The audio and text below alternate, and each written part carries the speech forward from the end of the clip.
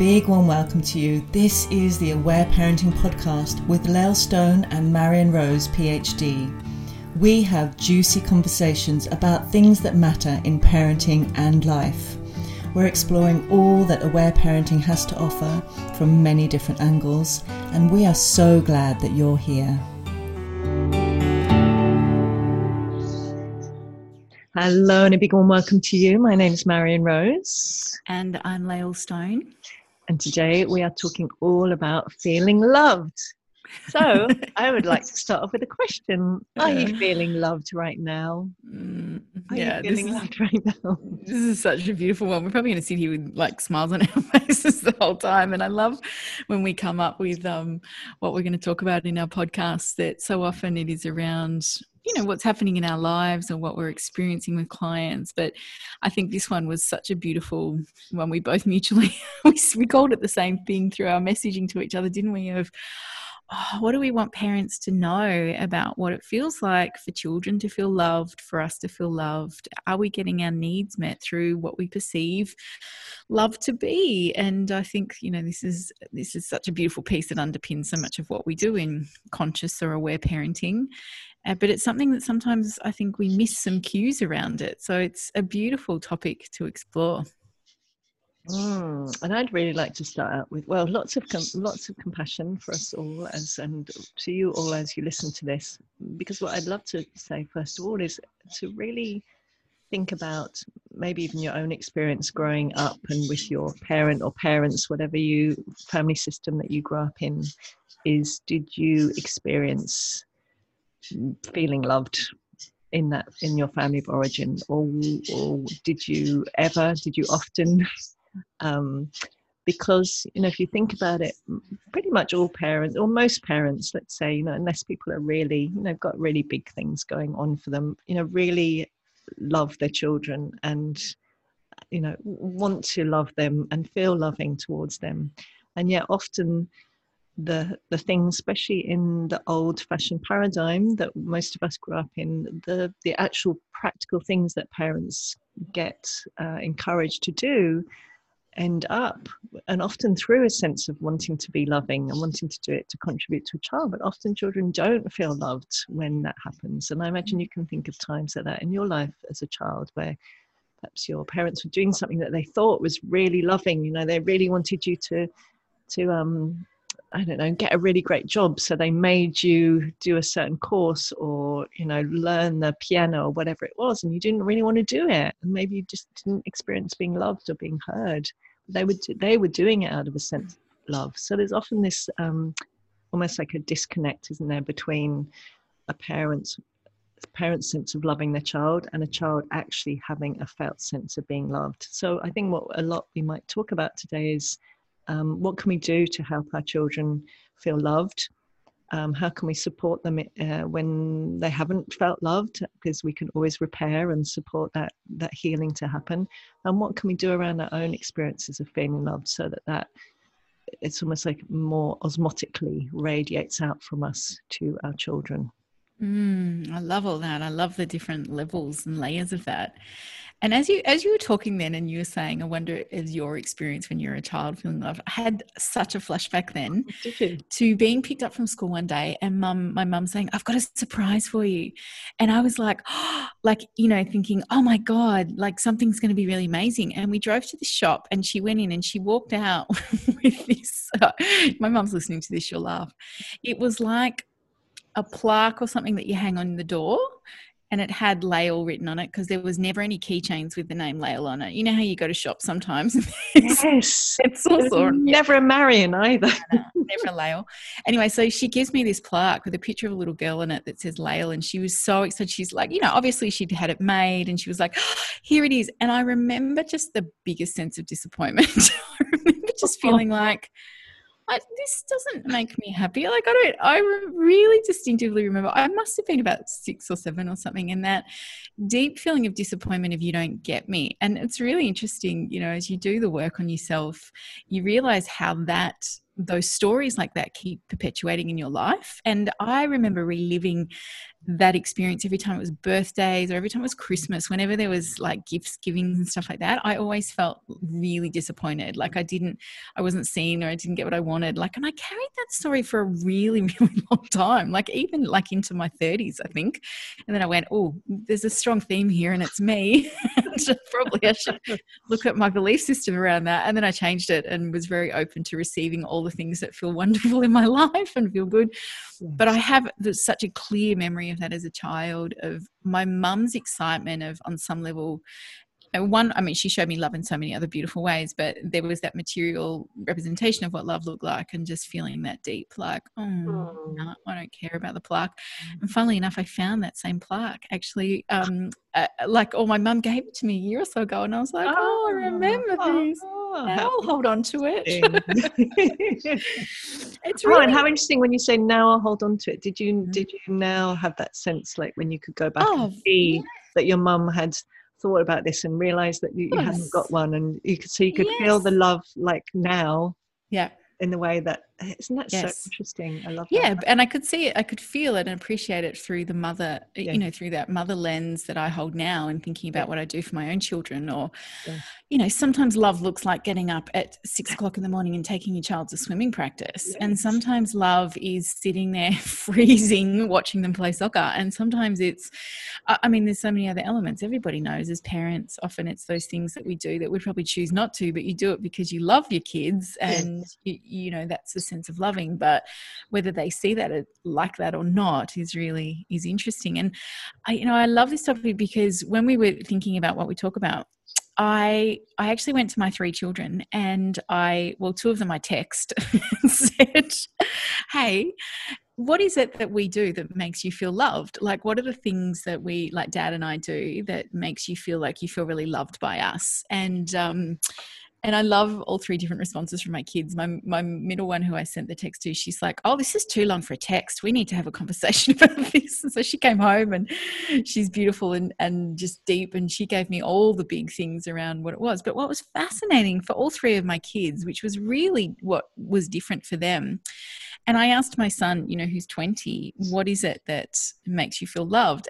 And he said, it's when it's when you buy, and this is going to sound really materialistic, but it's not. But he's like, it's when you buy me things, or you think of things that I'd like, and then you buy it for me. He goes, I feel really loved. Or like, if you take my car and just fill it up with petrol, I feel really loved. And I was like, and we were laughing because my son loves beautiful things. Like, he was the type of kid at every Christmas and birthday, he would send me an email with a list of all the links to buy the things. And he'd write at the top, now, this would all cost like $3,000 and you don't have to buy it all, but I'm just letting you know. Like, it was a running joke in our family because he was very good at asking for what he wants. Don't worry, I didn't spend $3,000 on him for Christmas. And I'd go, let's pick 1 or 2 of those things.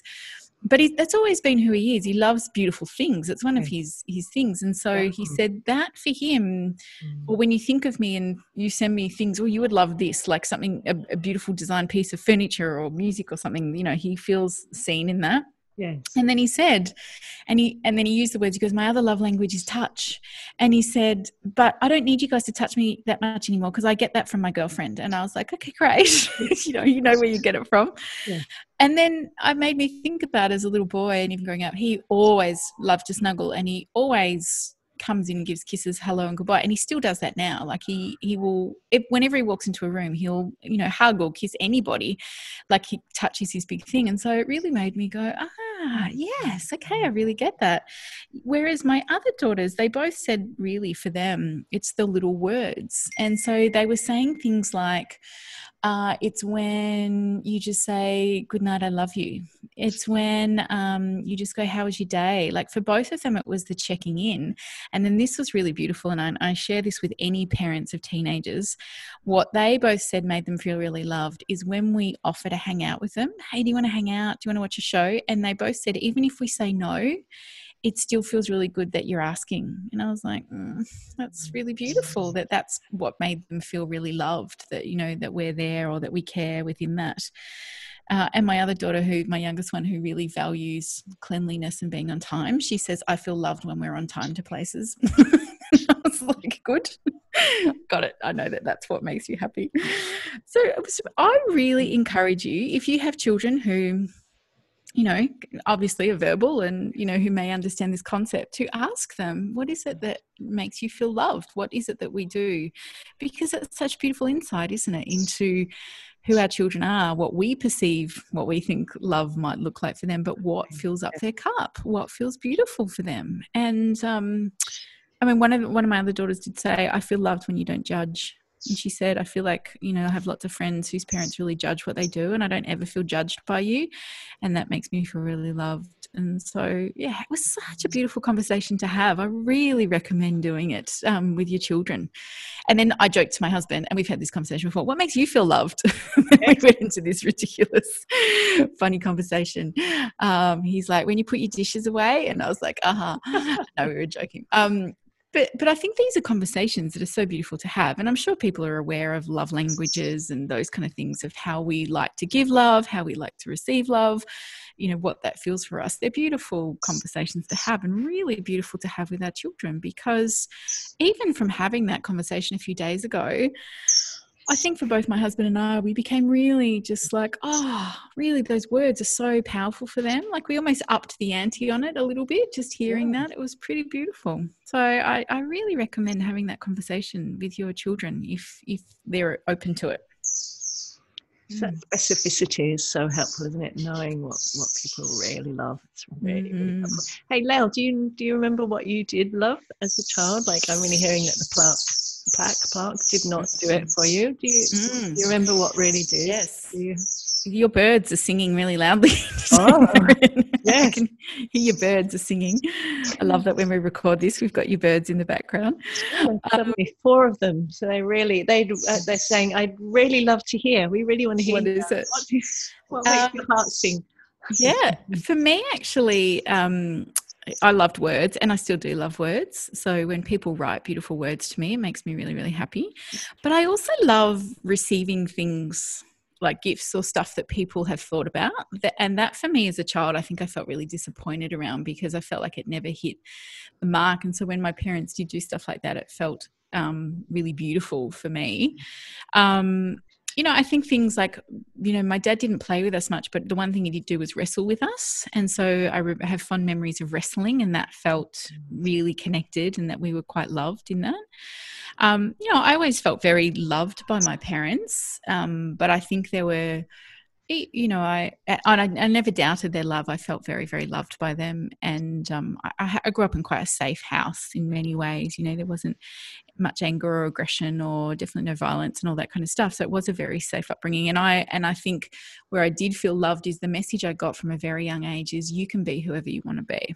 And I remember my dad used to have this saying. He goes, I don't care if you're a garbage collector. He goes, as long as you love it, then you do whatever you want. Like that was his one line he used to say ever since we were little kids. So, you know, it was really drummed into us. Be who you want to be. Like, we'll support you no matter what. So yeah, they were my pieces of feeling loved. What about for you? I love that you shared that last bit, because mine was really similar. It's like my parents always really supported me just to do whatever I wanted. They didn't ever, you know, try to you know, get me to do anything else, and they would just always support me to follow what I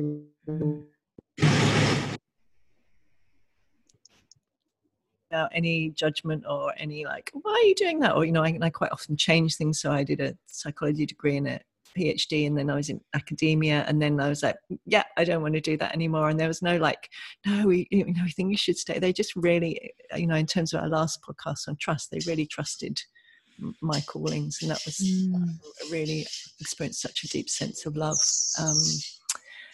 And the other thing was my mum taking me ice skating. Ice skating was my passion as a teenager. So just all that, I'm thinking about what you were saying earlier on about all the cold mornings. So all the time she sat on a radiator in a cold ice rink to get me driving at 6 o'clock in the morning. So that was so really supporting me in doing what I loved was as well.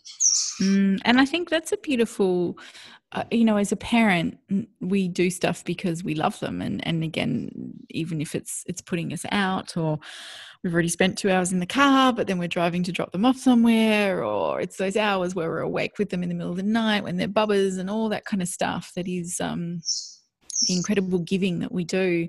But I also think that piece that both you and I were talking about, it's familiar for us around not having the pressure to be something we weren't. And I think I see that a lot often in parents who say, I love my children unconditionally. And I think that that is something that we need to lean into a bit, because a lot of times people say, I love my children unconditionally, but there's a clause that goes with it, which is, but they still have to get good grades, or they still have to have excellent manners, or they still have to,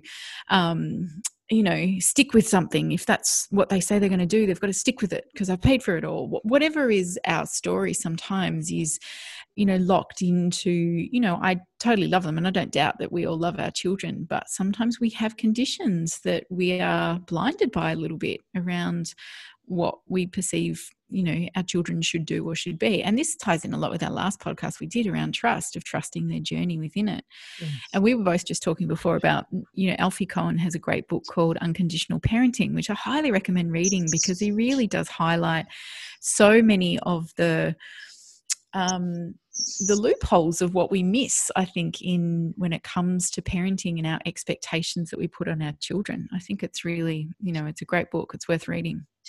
Yeah, and I would also see, me, I'm passionate about the cultural perspective, that I really would see this as so much related to domination, colonized culture around parenting, and my understanding of many Indigenous cultures where there was much more of a sense of, or there is still much more of a sense of trust and fluidity. And if we think about even just punishments and rewards, until recently that was just the thing we did to children. It's just punishments and rewards, and shame and blame and coercion, and you do what you're told, or be quiet, all of that stuff. And but parents, say in the 50s or the 70s or whenever it was, doing that thing, and even still now, would be saying, I really love my child, and also saying, go to your room, or it's time out. And again, this is no judgment of anyone, because this is the cultural conditioning that we don't realize that then if we are doing those things, the love that we feel is not going to be felt by the child. The child is not going to experience being loved if we are punishing them or putting them in timeout or grounding them or any of those things. That's not going to transmit. So I guess what I love about aware parenting is it's really practical, tangible ways to help a child feel loved. So I'm thinking about attachment play, for example. If we think about, say there's a child who's really antsy and agitated, and it's getting to the time where they would normally go to bed. In the more domination paradigm, that might be a parent being conditioned to go, to get punishy or threatening or withdraw a connection or any of those things. And what I love, if we move in with attachment play, for example, it's really a tangible way where a child really gets to feel that sense of being loved, that we're moving in with warmth and with connection and with play and with, that curiosity, which is, far more likely for them to actually feel a sense of loving support. And of course, we know that how a child feels, one of the core tenets of aware parenting, how a child feels deeply affects their behavior. So the more a child experiences being loved, the more they're going to be willing to cooperate and be feeling calm and relaxed in their bodies, so that they can concentrate when they're learning, and they can sleep when they're tired, all those things that are really helpful to us as parents. That the more they experience a deep embodied sense of, I'm loved as I am, and I'm accepted, and I'm welcomed, and I can go in. It's so often, I love what you share about, I can go to my parents, whatever has happened. The more they're going to actually feel that deep sense of relaxation and openness, expansiveness in their bodies, so that they can be free to be who they really are, and to behave in the ways that are actually really enjoyable as well for us. Yes, I love all of that. I love that. And it's making me think too about, how do we feel as parents loved by our children? So I often have, one of the things that often pops up for me with clients around stuff going on with their kids is when their children say, I hate you, you're the worst dad in the world, or you're a poo mum, or whatever it is, when they're just what we might consider disrespectful to you, which of course we don't see it like that. We just see that there's a child who's got some stuff going on. Yes. But a lot of the time too, because of how we were brought up and how we were raised, and particularly if we were raised with conditional parenting, which means when you are good, we love you, and when you're not, we're going to withdraw love, or we're going to disconnect from you, or we're going to separate from you, that we can often be really, really activated when our children say those things to us. And what can come up is, they don't love me, I'm not a good mum, we don't feel loved by our children because they're saying that. And that's a really big, beautiful invitation into leaning into, okay, let's firstly remember that your child is trying to express, I have a whole lot of feelings going on here, and I'm going to try and find the words that I know will make you see how mad I am in those moments. But also then a beautiful invitation to lean into what comes up for you around that. Do we have a story that says, if my children are happy, if they say they love me, then I'm good enough. Like I'm doing a good job as a parent, and I'm enough as a parent. But if they don't, then I'm failing. And there's many different threads that you can lean into around that. But that's something I see quite often, with parents, is that when our children are in the middle of big feelings and they're saying things like that wound can often pop up for us of like, you don't love me, or I'm not lovable, and all that kind of stuff. And I really, feel for parents and say to them, oh, but they do, because the driving motivation for all children is they want to stay connected to us. They want to do the right thing. They are trying so hard to find their way back to us when they're feeling really big, when big feelings are going on. And if that involves sometimes lashing out, and sometimes it involves big words, sometimes it involves swearing, our job is to hold our center and take a deep breath and look behind what's going on and say, oh, there's a lot of pain there, and I can help you with that. I can hold that for you. But that can feel so challenging if we've still got a big story for ourselves around, that part of not being loved. Yes, I so hear that and so resonate with what you're saying. What I love about that sense then is that invitation, as you said, and as we reflect on our journeys, we talk about it a lot. My experience is really, the more then we do our own inner internal work in whatever way that is, the more we have that deep sense of being loved, that we're really carrying that in our body, that embodied sense of I am loved and I am lovable and there's nothing wrong with me and I haven't done anything wrong. And the healing of the younger parts and those past hurts around where we didn't experience being loved, the more, then the way I see it is, then we can see our children through the eyes of love more of the time. So it means whatever they're doing, we can see it through, for example, an aware parenting lens. The three things that we always love to talk about. What do they need? Some information. What unmet needs are there? What painful feelings are there showing up that they need to express? So that the beautiful invitation of this work is, when we are not experiencing being loved, when those things are showing up, the more we work with those, the more we sit in the sense of love, and we can really see our children through the eyes of love and respond in ways that they are likely to receive as being loved. So in really tangible terms, if we respond with warmth and with empathy and with eye contact and with gentle present touch, they are more likely to experience being loved than if we respond, from a harsh place, or from our own hurts and all of those things, which of course are normal and natural, and that's going to happen. We're going to respond from those places. The beautiful invitation that we get to more and more be able to feel that I love you too, but often anchoring, don't you? Anchored in that sense of love, so that we see them through the eyes of love, and we can respond in loving ways, which then they experience as they are loved, and then they feel happier and more relaxed in their bodies, and then everything goes more enjoyably. Yes, I love that. And as you were talking, I was thinking about, that question to ask your children if, they are verbal, of how does it feel, is such a beautiful indication. But for those of you who have little bubbers or toddlers, or perhaps aren't there yet, I think children are always inviting us into how they feel loved. So they ask you to play, or they ask you to like stroke their back, or they love to snuggle up on your lap and they keep bringing books to you to read, or they keep asking why like those beautiful kids that are just full of questions, needing information. I think as we attune to them, we begin to see what it is that just creates that sparkle in their eye, the openness, the relaxedness in their body, as you were saying.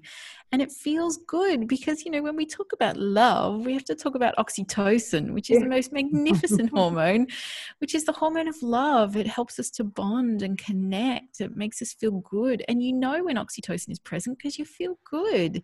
You smile, your heart feels open, you feel relaxed. And so that, you know, if you're struggling to go, well, what does that look or feel like? Then tune into your body a little bit when you are with your children and when they're inviting you to do something or you're with them. How does that feel? And sometimes that can look like, for me, I really learned this with my third daughter when I first came to aware parenting, and particularly listening to her when she was a baby, when she would have big tears.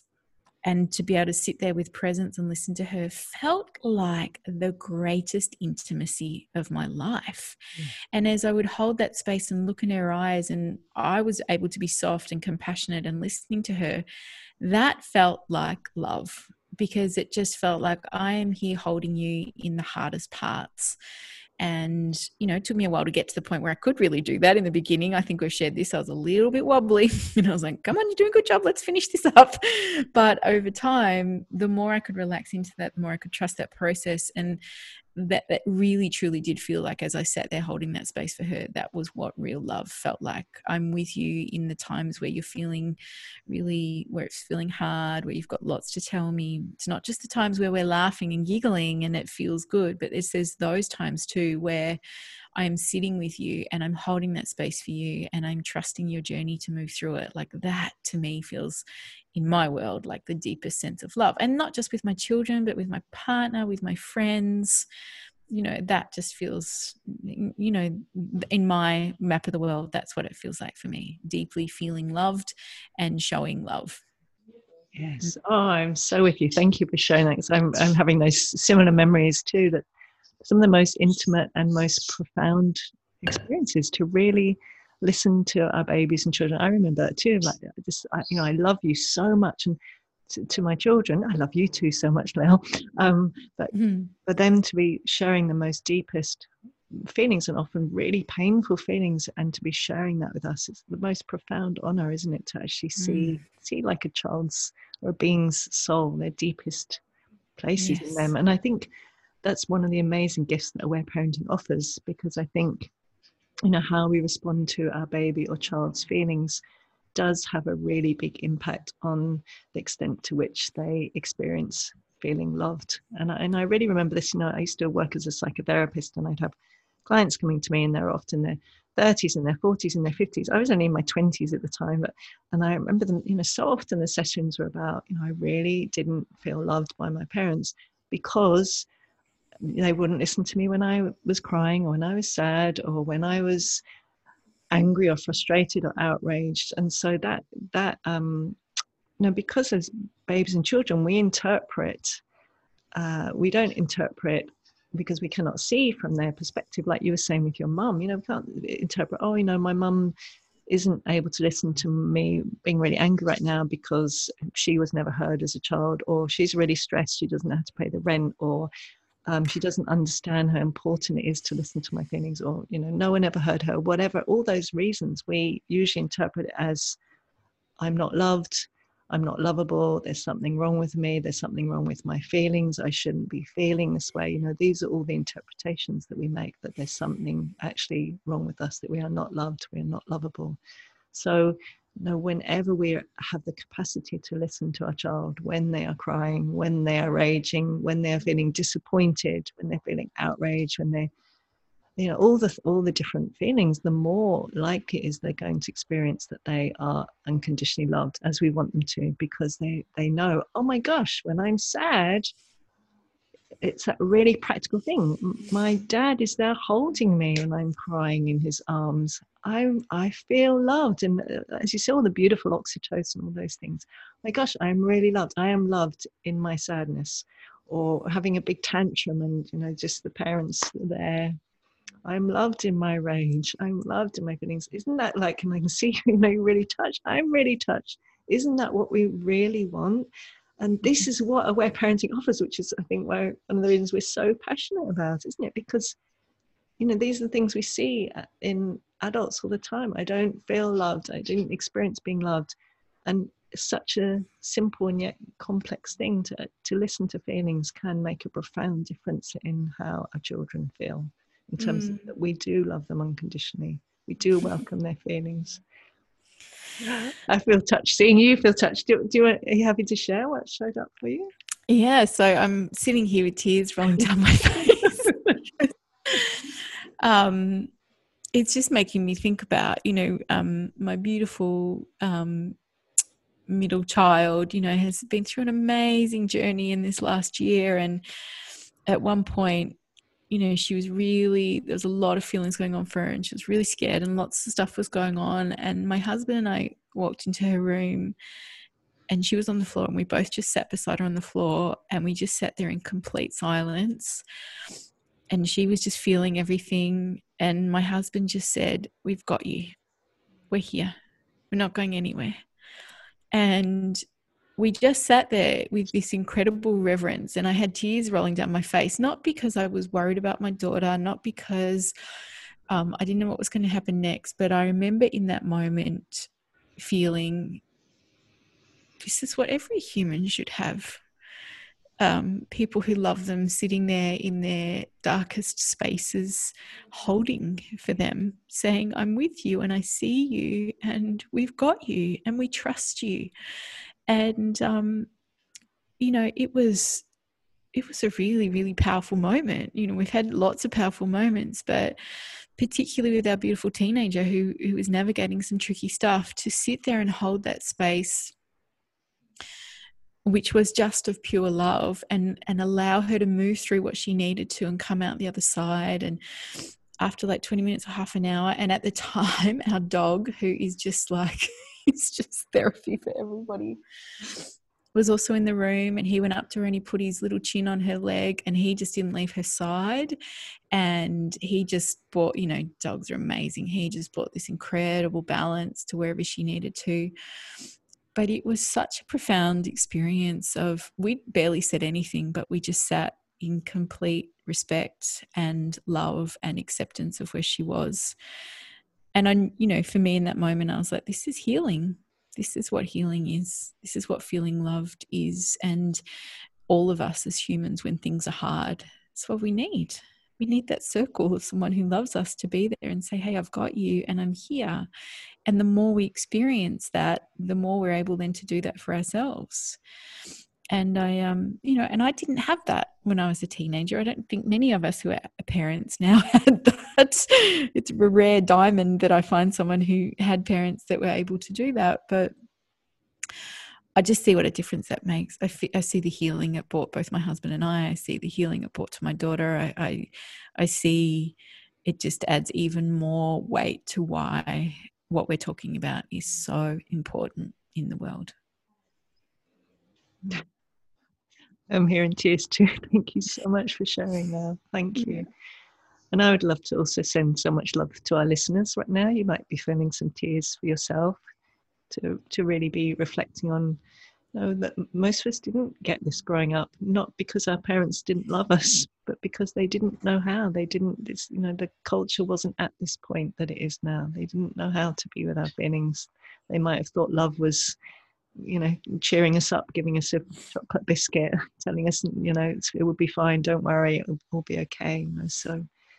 So much love to everyone right now around all the places and the times where we did not receive this kind of presence and true embodied love, the embodiment of love. And I really want to say too, thank you for that, Marion. So regroup. I don't think I've really cried on this podcast. So no, I love it that you have. Thank you. I really want to offer that it is never too late for us to find this. It is never too late for that healing, because I remember when I was in the middle of PTSD maybe 12 years ago. It was really big, and one time I ended up at my mum's house because I was just not in a great place, and it was 3:00 in the morning, and I was in the bath or something, and I got out and I just could not stop sobbing. And she got up and she came and she wrapped a towel around me, and I was literally in the fetal position on the floor, and I was right in the middle of my trauma, and she just held me. And you know, and I remember just crying and sobbing. And I even said to her at the time, people in the world don't get this. Like, you know, no, this is, you know, and I remember having massive, then on top of my own grief, more grief for the rest of the world. They weren't held by their mums. And she just held me. And what's interesting is, you know, my mum's an amazing, wise woman. You know, she's been on our podcast, but she has had to learn to do that as she's grown. Like, that was not something that necessarily she did in to that level when I was younger or when we were kids. But as, you know, she's grown and she's had grandchildren and all the stuff and growth that she's done, her capacity to do that then developed. And that's why I think, you know, some people may never be able to do that, which is okay because they're doing the best job they know how. But for others, I want to know that even if you feel like, oh, I don't really do that, I really want to open it up that is always possible for us. And it is again, lots of compassion. If you can't do that because it feels hard, don't be hard on yourself. Like, nobody ever showed you what that felt like. Like, I am sure that I am only able to do with what I do now is because of then what my mum showed me, you know, and then what she's healed, and then the work I've done, and all those spaces has given me then the capacity to do it. So that's why we always talk about the more that we are heard, the more that we have someone hold space for us, the greater capacity it gives us to then do that for our children. I don't think you can have one without the other. No. I'd have to almost like invite a little moment of silence, really, for like collectively, the culture that the majority of people live in right now, where really most people are really crying out for actual tangible experiences of being loved, having people who can sit with them in their feelings, in our feelings, in our needs. And I have such a sense, don't you, if we all had that, we would live in the world that we all dream of. That in a way it's simple, isn't it? It's a cliche, but it's all about the love. But this is really practical, tangible. It isn't just like love everyone. It's like, how can we experience being loved? Well, one of the ways is to do whatever we need to do to increase our capacity to be with our baby or child or tween or teen or adult child's feelings. That's a really tangible way that we can communicate that to them. And also then, how do we love ourselves? Because, you know, that's all part of it. And so for many of us, it's so much of that reparenting what we didn't get, to know that we are worthy of being loved, like all the beautiful stuff you were saying. You know, I think the word self-love is thrown around really willy-nilly these days. It's just like a buzzword. Yeah. But what does that really look like? You know, what is that deep acceptance of who we are? And you know, we talk about the word compassion all the time because it's the thing I talk about, I think, the most, of that we can't get to those places of self-love if we are still coming from that critical inner voice, if we are still punishing ourselves. If we replace that with compassion and gentleness, and, you know, I often say to my clients, get that feeling of shame or get that feeling of judgment and wrap it in a blanket of compassion and just say, nope, I'm just holding on to this blanket of compassion here because this is what I want to move more towards. And even if you can let 5% of compassion in, it's a starting place, and then it can grow and grow and grow, so that we then develop that deep self-love and acceptance that we then take out to our children, we take out into the world, we take out in many, many other places. And I think that's the core of both of our work, isn't it? That we're supporting and communicating and aiming to really offer that felt experience for parents, to really, that we're there to love them and to give them that ongoing experience of being unconditionally loved, that all their feelings are welcome, all their needs are beautiful gifts. They don't need to keep on judging themselves or shaming themselves or punishing themselves or feeling guilty. And the transformation that happens for parents, it's profound to see, isn't it, when you reflect on some of your clients or mentees. I just see it. So again, if anyone's, like you were saying, if anyone's like, oh, I haven't done this, or I don't know how to do this, it really is possible to have, to transform around all of this, to transform around love. Yes. And it makes me think about too, from a therapy point of view, you know, in our mainstream culture, there's often a disconnection between the therapist and the client. and we talk about what's going on in your head, and all of that has a place, right? But when, I don't know, I think you would agree with me. Some of the greatest transformations I've ever seen is when you sit and you hold space for compassion and deep acceptance for our clients' tears, and we show them what just looking through loving eyes looks like when we're with them. Then that's what they feel, a sense of being loved and accepted in their most rawest moments. And that is what transforms them. And I think, we've definitely got, there's a time and place for all sorts of different modalities, but wow, I see that as really powerful. I've already got an idea, Lael, for next year, for this year actually, for a offering for both of us. So good. Okay. Should we just have a love workshop and we'll just invite people, and then we can hug them and look into their eyes and stroke their head like they're little ones and say, we love you. Yeah, and all those loving phrases. Love you exactly as you are. You haven't done anything wrong, sweetheart. We'll always be here. Oh dear. Okay. And people are either going, yay, or they're going, yep, no, I'm running away from that.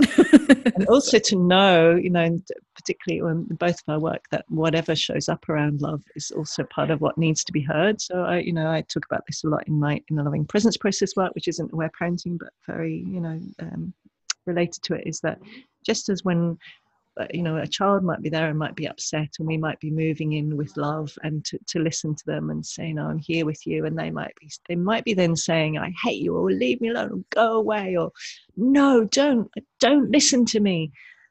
Is often that's exactly what needs to be heard, and we will do the same. I often say that when love is present, whatever needs to be loved will show up. So I see it the same as us, when we're doing when we're receiving love from the outside, or that it's the inner loving presences. When love is there, often the parts of us that needed to express, go away, or leave me alone, or I don't trust that you're going to love me, or yes, you say you love me, but then you're going to punish me. All of that stuff will show up to be loved, and that's part of the healing process. The parts of us that didn't experience being loved, being listened to, being met with unconditional presence, need to be heard, need to have their feelings heard. And isn't relationship the perfect place for that to happen? Isn't that why we choose our partners on some level? Because we're like, and I've got this one, perfect. Let's come together and we'll play that out, shall we? Yeah. And then if we don't get it, we just make it their fault, and they need to be doing this and they need to be doing that. Whereas really, they're the perfect person to help those wounds and pieces be felt into. That's a whole other discussion that we can go into.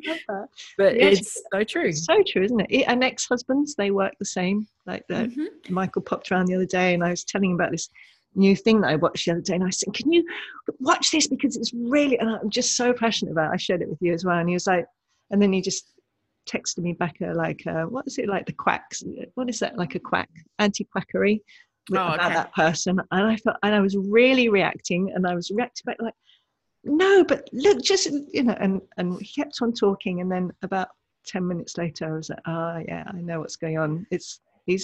I'm making my dad's not listening to, actually I just want him to say, great, I love what you're sharing, yeah, tell me more.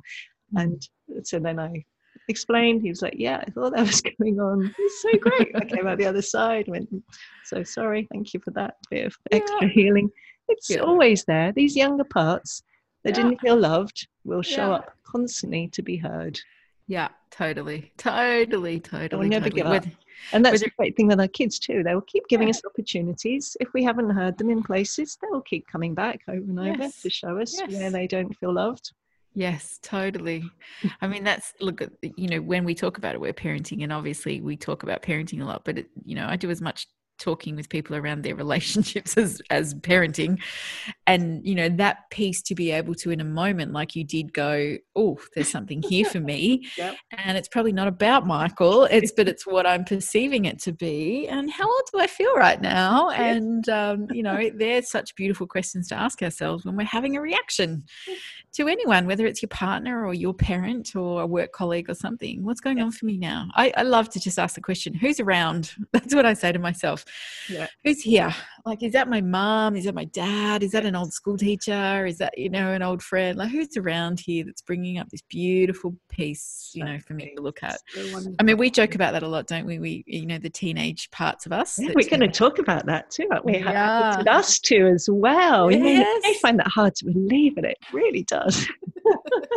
Yeah, that's going to be our next podcast. But the teenage part, is, I mean, in building my school in the last 3 years, the teenage Lael has been, she's been here a lot because, all the parts about self-doubt and can I do something hard and I'm not smart enough. And so I would have these massive reactions. Every time I had to have a meeting with any of the legal team for our school or something like that, I would walk away going, I'm not very smart. I don't know what I'm doing. I don't know what it was about lawyers, but it just made me feel like I was totally incompetent. It was all my perception of it, but gosh, I needed a lot of work on those parts of myself through doing this huge project. So I just, I think the beautiful thing of this, if you have awareness around it, if you can just own it and go, oh, there's something here, it's an invitation to feel into it. Gosh, it just is so empowering because then you can do it and then move it and then it doesn't, So yeah, we'll talk more about that in our next podcast, won't we? Yeah. If we still got yes to it. I do also want to say a couple of things as well about often these are things that we that happen that we don't do to our children. Like I'm thinking, for example, my experience as a baby being in an incubator. You've heard me talk about this a lot. It's so often that experiences that happen, and we can think about culturally or in the bigger world, things that are happening to children that we may not have much of control over, for example, but they experience that as us not loving them. So often these things as well can be really pre-verbal. They can be really embedded in those parts of the unconscious. I can't think of that. What's that word where we the implicit memory. And even things, particularly things for babies, because for babies being loved is so much around being held, having attuned responses, but so much about being held and having that touch. So if we didn't get that, or we get separated, or if for our children they've had those experiences, those can really be those felt experiences of I wasn't held, I wasn't loved. And again, they can healing can happen at any age, whether they're a newborn baby that has perhaps been to a special care baby unit or whatever you call it in your own country and been separated, that we can listen to their feelings when they're babies. Or if we don't know about that, or we don't have the capacity, we can listen at any age, or we can heal those things when we're an adult, like I've done. It's never ever too late to actually get to those places where we experience not being loved often through just what was happening in the environment, and actually to come back to then what I loved again what you said is that we can be with that younger part. So I can be with baby me who experienced that, but I can also be here as adult me who totally loves my mum and has deep compassion for what she experienced there. So it's like really the capacity to hold that and to heal at any age, so that we feel a more and more deeply felt sense of I am loved, I'm so loved in really practical, tangible ways. I love that. And I love that for parents who might be listening to this going, oh gosh, maybe my child did feel abandoned because of this, or maybe that's where they don't feel loved. I know a lot of parents go, but am I getting it wrong, and am I going to mess them up and stuff like that? And I think that's where I love this so much, is it's trusting, like our last podcast, that when the time is right, they'll bring that healing to you. And that could be when they're 2, it could be when they're 10, could be when they're 17. Our job is to stay open so that they know they can bring it when it's right for them to do that healing. And I relate to little baby you, Marion, in the incubator. And, I feel from the parent side of that, of having my daughter, she spent the first 4 days of her life in a coma. Like, she wasn't held. There were people around her she didn't know. One of the things that was the biggest grief for me, because that was so hard, just having to trust that experience, is that when she opened her eyes, I wasn't the first person she saw. And I had to grieve that again and again and again. That years that went on, that those waves of feeling would come up for me of like, oh my God, my baby didn't see me first, because I wasn't there when she, it was, I don't know, like I couldn't be with her 24/7. And all those things that happened, that was such a big piece for me to heal, to then really trust that when she was ready for whatever healing she needed, which would have been a totally different story to me. Like, it's my perception that may have been whatever for her, that I really trusted her journey to do that. And gosh, we did so much healing in those early years. It was profound, and it taught me a lot about really trusting her timing, and that there's no perfect. We're not going to get this 100% right. And I think we need to let that go, because our children are going to have the journey they have, and all we can do is be there to hold space for them in whatever capacity they need, keep doing our work again, turn up for them in the way they need to. And that is love, right? That is love. That is love, yeah. Increasing our capacity to feel love, to be loving, to see through the eyes of love, to have the understanding of what they're doing through the eyes of love. That's our job, isn't it? So big. So yummy. I'm going to read through our notes just to see if we. All right. So one other piece of love. Yes. Is there something that you felt? I just want to bring it back to us. What makes us feel loved as parents, right? So whether that's in your intimate relationship, or what is it that makes you feel loved? What do you love? Do you love words? Do you love time by yourself? Do you love touch? Do you love, I don't know, what is it? And I think, can be that trickiness of sometimes we want our children to show us love in the way that we think they should. And that can be another little edge that can be interesting, because we're all complex humans who have different perceptions around how the world works. And, I always come back to that we need to feel loved enough within ourselves, that we don't have that expectation of our children. We're just there to allow our children to be who they need to be. And I really trust this, and so I know you do too, is that our children, their prime motivation is always to be connected to us and to be in that beautiful love bubble. That's what they're working for always, because that's what feels good. Yes, so yummy. I saw one thing that I'd written down that I would love to, I think we have talked about it already, but I really would love to say, I really love your phrase, Lael, that to see behind the behavior. And I think, again, the aware parenting model and understanding of why children behave as they do, why they are hitting their baby sister, or why they are spitting, or whatever the thing is the more that we understand that their behavior is not who they are, it's not their personality, it doesn't mean that anything about their future. It simply is communicating something about what's going on for them. And again, that lovely list of 3 that we always go back to. And then the more and more that we can see, I'm going to use your phrase again, behind the behavior, the more we are seeing them. So again, it's this cultural deconditioning, because the cultural conditioning is, to judge, to make an interpretation of a child, isn't it? We'll see it all the time, particularly perhaps when we were growing up, that child is out of control, or that child is fussy, or that child is a poor sleeper, or, all these things that we make about their personality, or, they're really aggressive, rather than seeing that this is their behavior. Through their behavior, they're trying to communicate to us what they need, what they feel, what's going on for them, what's going through their minds. And when we can really see that that's communication, it isn't actually who they really are, the more, again, they're going to actually experience being loved, because we're not judging them or seeing that as who they are. So it's like really seeing who they really are, who are they really behind that. And really who they really are often, it's really those times when they feel connected, when their needs are met, when they're experiencing being loved, when they've expressed a big chunk of feelings. It's, that is more who they really are. That's their true nature, when they get to do what they love and we're supporting them.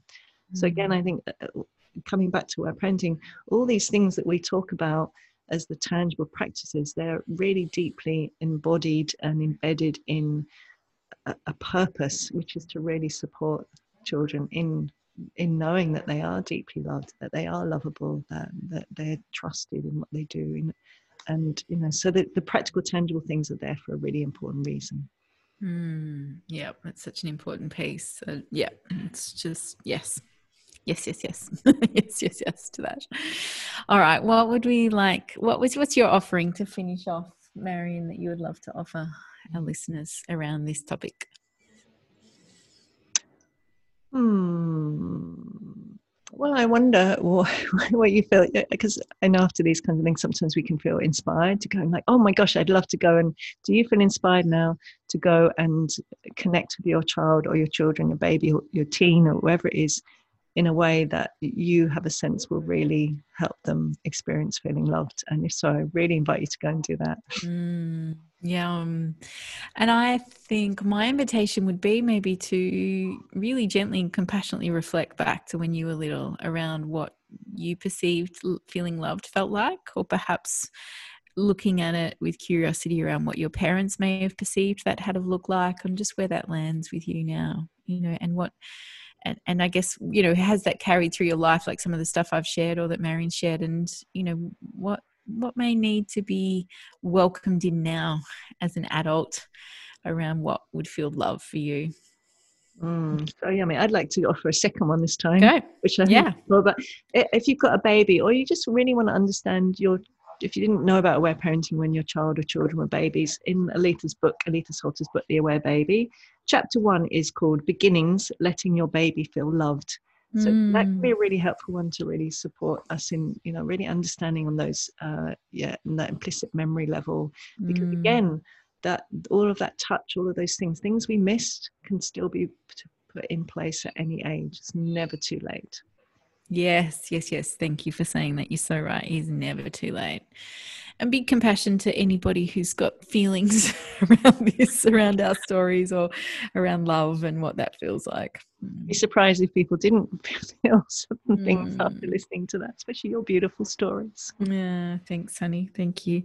Thank you all for being here. Thanks for all your sharing again, and all your beautiful comments. We really do. We love doing this. It feels really beautiful, and it feels like it really is creating more space for everybody to move into being the parents they want to be. So we really value all your listening and support. Thanks, everybody. So much love to you. Thanks for joining us on the Aware Parenting journey. Please follow us on Facebook and Instagram at the Aware Parenting Podcast. You can find more about Lael at www.laelstone.com.au or find Marion at www.marionrose.net. We wish you much compassion and grace on your parenting journey.